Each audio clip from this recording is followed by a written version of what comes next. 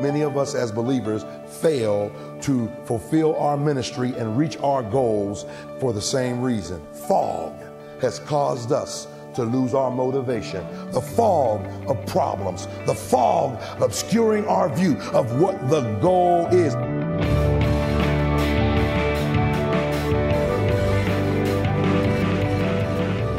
Listening to Treasure Truth with pastor and author James Ford Jr., senior pastor of Christ Bible Church in Chicago. I'm Steve Hiller. Glad you've joined us as today we continue to look at Hebrews chapter 11 and what do we do when things don't go our way. I think a lot of us may have a goal. We feel like God has given us some sort of vision. But for one reason or another, as Pastor Ford points out, maybe it's fog in our lives, has caused us to lose our motivation. We can't clearly see that finish line or how the goal is going to work out.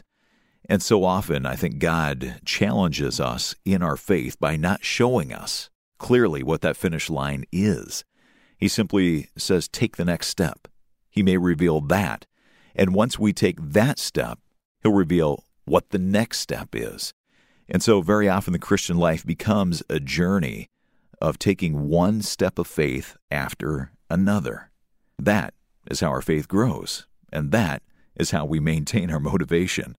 Well, let's look at this a little bit deeper in today's broadcast as we again open our Bibles to Hebrews 11 and continue the message, When Things Don't Go My Way. Here's Pastor Ford. He says, second thing that we need to do is to keep the goal in sight. So it's principles that we're talking about. We're pulling out the principles. Listen to what he says in 13b. These all died in faith, not having received the promises. That is, they kept trusting God. But having seen them afar off and were persuaded of them and embraced them. Stop. Here's the second principle in this passage. What he's saying is they were able, when things didn't go their way, they were able to negotiate it because they kept the goal in sight. Tell your neighbor, say, neighbor, keep your eyes on the prize. That's what they did. Now, if you look at it, the first principle focuses in on the person of Christ. The second principle focuses in on the promises of Christ. Dr. Martin Luther King Jr. said this, a dream deferred is not a dream denied. So you got to keep the goal in sight. Let me just say this. 20 years ago, I switched my life verse. I switched from 2 Kings to Philippians 3:10. Anybody got that memorized? That's a good one to memorize. What's it say, Elder? Okay, I got it memorized, but I forgot. All right, Elder, I got you. I know because I have them senior moments too. He says, that I may know Him and the power of His resurrection and the fellowship of His suffering, being made conformable unto His death. Now get this. We talk about that all the time. What is Paul saying? He's been a Christian for over 25 years. He's one of the greatest Christians that ever lived. If anybody could put an S on their chest, Paul could, but he never would.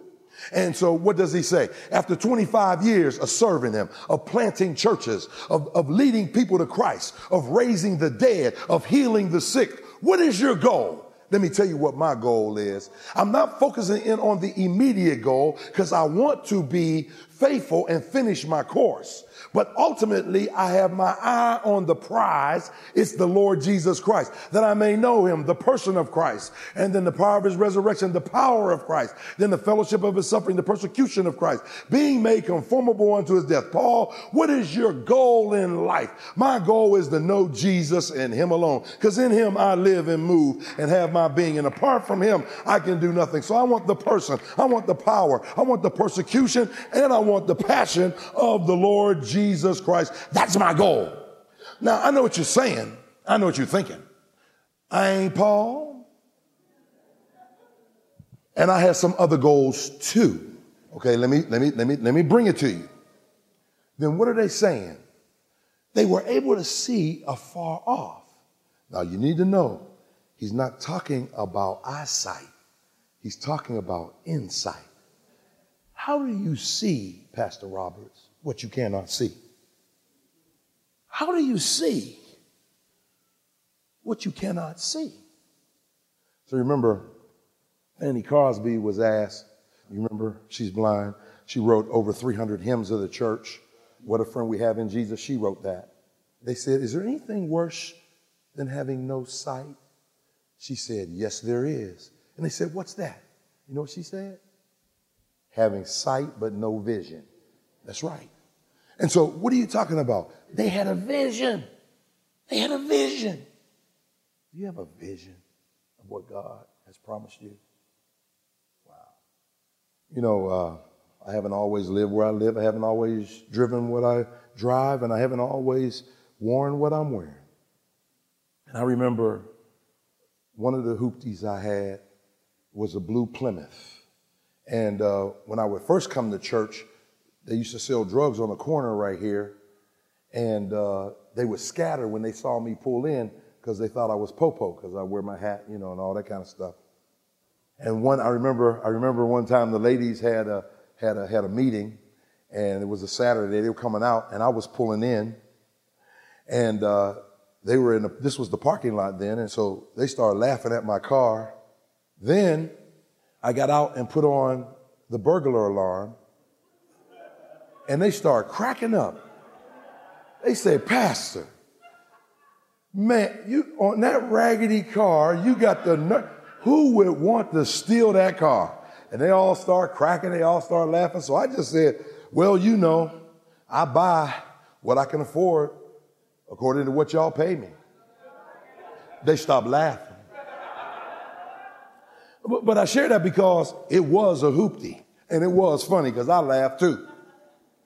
So this was one of those cars, you know, like Steve Harvey used to do this thing, 10 Reasons Why and all that. He did this 10 ways to know you're driving a hoopty. And one of the ways you know you're driving a hoopty is when someone else who's not driving have to help you with the driving. So my wife and I, we were on our way up Exchange, and it was pouring down raining. And the only windshield wiper that worked was the one on my side. So the one on her side wasn't working. She said to me, honey, I said, what, baby? She said, I can't see. I can't see a thing. To which I replied, that's okay, sugar babe, because you ain't driving. You don't need to see. Then she said, well, I want to see.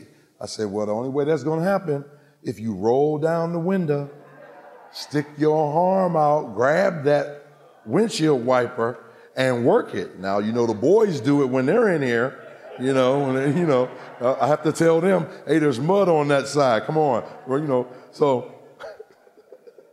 we're going up in this hoopty. And so this is about maybe 14 years ago, 10 years ago. But Lake Point Towers is the condominiums right around the golf course. And I said to her, I said, sugar babe, what do you see? I need to set this up. Here's what was going on. Anybody remember when that was just a vacant lot? Okay, it was just a vacant lot. But then when they decided they were going to build condos on it, they had a big sign, Lake Point Condominiums. And then the sign under it said 50% sold. Now I want you to think about that. There's nothing there but an empty lot. But 50% of the people who are going to live there put their money down to purchase something that wasn't there yet. Are you with me? Or am I by myself? That these were individuals who were not looking by eyesight, but by insight. And so I asked her what she saw over there. You know what she said to me? What? You mean that mess over there? And then I thought about it and I contrasted it. I said, you know what? My wife didn't see the sign that said 50% sold. See, she saw a mess. They saw a building. She saw an empty lot. They saw a condo. She saw dirt and rock. They saw home. See, my wife was looking at what was, but they were focusing on what will be. If I could get just the leadership to focus on the fact that my wife was looking around, but they were looking ahead. If we could get individuals in this church to begin to see by vision, to exercise faith and put down your money, your time, your service, and not what is right now, but what God is able to do because we keep our eyes on the prize. Where are the people of vision? Where are the people who see the rest of the choir stand filled up? Where are the people who see the horns and the strings? Where are the people who see ministry in here that more than what we're doing? Where are the people who see getting some of these houses, rehabbing them, putting members in it who lost their job or lost their home? Who sees the domestic violence ministries that we have, where women and children who are afraid of men who are nothing but a bunch of punks anyway? Anybody who hit a woman is a punk. And so where are those who say, yes, look at all these kids going to hell. We need to mentor them. We need to open up. We need a community life center where those kids can come every day, have a safe haven, play basketball, learn how to get a job, learn how to put their pants up. Where the people say, I'm not satisfied with where we are. And I'm not looking at a recession, a depression, or any other action. But I'm ready to take this place by storm. Why? That's why God put us here. That's why he put us here. We up here, we messing with Penny Annie stuff. Can't even get a children's choir. How are we going to build a community life center? Hey, you got a vision? Look at somebody and say, I got a vision. And look at them and tell them, and you can't stop mine. Amen. You're listening to Treasure Truth with pastor and author James Ford Jr. and a message entitled, When Things Don't Go My Way. We're going to get back to this message in just a moment, but if you ever miss part of a broadcast or maybe a previous message in our series, you can always come to our website and listen to each and every program there. You can simply stream the programs through your computer. You can download them as MP3s, even order a copy on CD, or sign up to begin podcasting the program. You'll find all those links when you come to treasuretruthradio.org. Well, let's get back to the message, When Things Don't Go My Way. Once again, here is Pastor Ford. See, I saw The Far Side, and it was really interesting. I cut this one out because there were two Eskimos, and they were fishing. But the one Eskimo had cut a hole in the ice, like about this, a hole like this. And he had a pole in there. But the other Eskimo in the second frame, there's only two frames, the second Eskimo had a hole, but it was shaped like a whale, and he had his pole. And the caption said, expectation is motivation for participation. I like that. Wait a minute. Expectation is motivation for, you know why you're not involved? Because you don't have a vision. Because if you had a vision, expectation would be motivation for you to quit sitting on the premises and start standing on the promises and get busy for God. Look. One preacher got famous with get ready. I got to change that. Look at your neighbor and say, get busy. And so what's going on? He says, listen, now this is what he says. They were persuaded. I got to stop at that word because it's verification. Say, what do you need to keep your eyes on the prize? Two things, vision and verification. It says fully persuaded is one word. Let me tell you what it means in the Greek. It literally means this: to be swayed by your opinion because somebody else talked you out of your opinion and into their opinion. You get that? Now, who talked them? Abraham, Sarah, Isaac, and Jacob. God did. God persuaded them. Now, here, let me tell you what it means. They didn't always believe it. So, look, when you look at what they're saying, well, Paul used it one other time in Romans 8:38. He said, I am persuaded. Now remember, Romans 8 starts off no condemnation and ends up no separation. And in it, there are 15 reasons why we are eternally secure. I'm not going to talk about them. But anyway, he says, listen, that what convinced them was this promise that God gave. So they kept sight of the promise. Okay, let me go back to my earlier illustration. The people who had 50% of the condos, they saw something. It wasn't the condo in actuality or reality. It was the condo on the drawing. They had the Okay. Let me give you one illustration, then we'll go on, move on, because I'm done today with this one, whether I get done or not. How many of you ever heard of Florence Chadwick? Anybody ever heard of Florence Chadwick? Okay, let me tell you about her. This was a bad sister. She started swimming at 3. I'm 60, can't swim. She entered her first contest at 6. Now, not in a swimming pool, but at 6 years old, she enrolled in a rough water swimming meet. That's in, rushing water, white water rafting without the raft. And she came in 4th place with all adults. Then at 11, she won her first contest in rough water swimming against all adults, including men. Now, when she came in 4th place earlier in her life, it was all women. But now at 11, first place, men and women. On August 8th, 1950, she crossed the English Channel in 13 hours and 20 minutes and set a new world's record. Ironically, she was rejected because they didn't know her in Britain. So when she put in her application, it was first rejected. And 1 year later, she crossed again in 16 hours and 22 minutes from England to France. And that's both ways, set a new record. So she decided that what she was going to do in 1952, she wanted to be the first woman to ever attempt to swim from the coastline of California to the Catalina Islands. So she gets in the water with all the boats surrounding her. There's sharks and jellyfish and all that kind of stuff. And she's swimming. For 15 hours, she's swimming. But then a thick fog came in and she could not see the coastline. She told her mother, who was one of the boats, I may have to quit. And finally, she swam 1 hour after she said that and said, pull me in. They pulled her in. You know what they found out, Pastor Singleton? That she was only less than 1 mile from the coastline.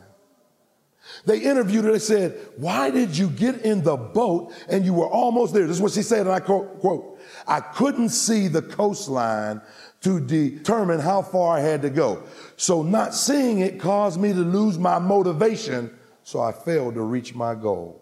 I'm telling you, many of us as believers fail to fulfill our ministry and reach our goals for the same reason. Fog has caused us to lose our motivation. The fog of haters, the fog of problems, the fog of persecution, the fog of trials, the fog of individuals getting in our way, obscuring our view of what the goal is. But check this out. 2 months later, she swam it, and a man had swum it and had the record for it. She beat his record by 2.5 hours. Look at somebody and say, that's a bad sister. Now, guess what? They said, wait a minute. You had fog last time, but it was more fog this time. How did you make it? I want to quote her. I don't even want to try to memorize. This is what she said. She said, and I quote, I made it because this time I had a picture in my mind of the shoreline, so that even though I could not see it with my eyes, it was always in the forefront of my mind. Hey, what's in your mind? As a man thinketh in his heart, what dream are you?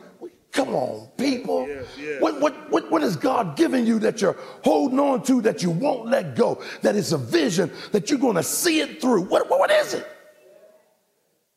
Okay, let me move on. I'm going to give you these. I'm going to drop them. I ain't going to push them. Here you go. Here's the last 6. Number 3, keep the goal in sight, keep trusting Jesus. Notice this, last part of 13. And confess that they were strangers and pilgrims on the earth. Now, let me just tell you the word confess. It's homologeo. Now, who remembers that word? Everybody should have their hands up. You want to know why? Because we ought to be using it all the time. Because 1 John 1:9 says, if we homologeo our sins, he is faithful and just to forgive us our sins. And see, well, I don't know about you. I use that verse every day. Every day. You want to know why? Because I sin every day. In word, thought, mind, or deed, I sin every day. Every day I find myself saying, now, Lord, you said, if I confess this as sin, that you will forgive me. Because what does it mean? It means to agree with God against myself. It means to agree with God what he said about it, rather than what I feel about it, or what Oprah said about it, or what Steve Harvey said about it. God said this about it. I'm agreeing with God. Right. Even though it's something I want to do, or something that I did. So listen to what he's saying. And they did what? They agreed with God about the fact of who they were. Strangers and pilgrims. Now, I ain't going to take the time to give you the etymology of both of those words. But the word stranger is translated foreigner. And we talk about that all the time. Allowing people from Mexico to come in. And people tell me all the time, I shut them up real quick. They coming from Mexico taking our jobs. No, they're not. No, they're not. Because they come and they work. So, no, don't go there with that. They work, And so foreigners, but pilgrims, a sojourner, somebody who is a foreigner who's not going to stay. So they're saying this is who we are. We're agreeing with God about who we are against our circumstances. Man. When the choice is between God and our circumstances, let's make sure that we choose God every time. Here, listening to Treasure Truth with Pastor James Ford Jr. Our current series is entitled We Walk by Faith, and you're going to find past broadcasts and additional resources when you come to our website. Just stop by treasuretruthradio.org. Well, whether your circumstances have you feeling good or they have you in a slump, we all have a common need. Each of us must continually be feeding off Scripture. It's not enough to go to church and just hear your pastor preach once a week, or to just simply tune in to these broadcasts. We need to make sure that we're spending time in God's presence on a daily basis, studying His Word. And I know a lot of us may struggle to have daily quiet times. So we want to send you a book that's designed not only to help you stay accountable, but also to help you understand the Bible at a deeper level. The book's called Making Sense of the Bible. It's written by David Whitehead, and as you read his book, you're going to learn the tools that scholars use to read and to understand the Bible, not as an intellectual exercise, but to connect with God through His Word. Plus, this book includes an easy-to-use daily Bible reading plan. So contact us today with a gift of any amount and request Making Sense of the Bible. Our number's 888-644-7660. Or go online to treasuretruthradio.org. Or if you prefer, you can send a check to Treasure Truth Radio, 820 North LaSalle Boulevard, Chicago, Illinois, 60610. Well, thanks for giving to this listener-supported ministry. Again, our number is 888-644-7660, and our website is treasuretruthradio.org. Well, I'm Steve Hiller, and our producer is Amy Rios. We're going to jump back into this message tomorrow with more on what to do when things don't go my way. So join us for Treasure Truth, a production of Moody Radio, a ministry of Moody Bible Institute.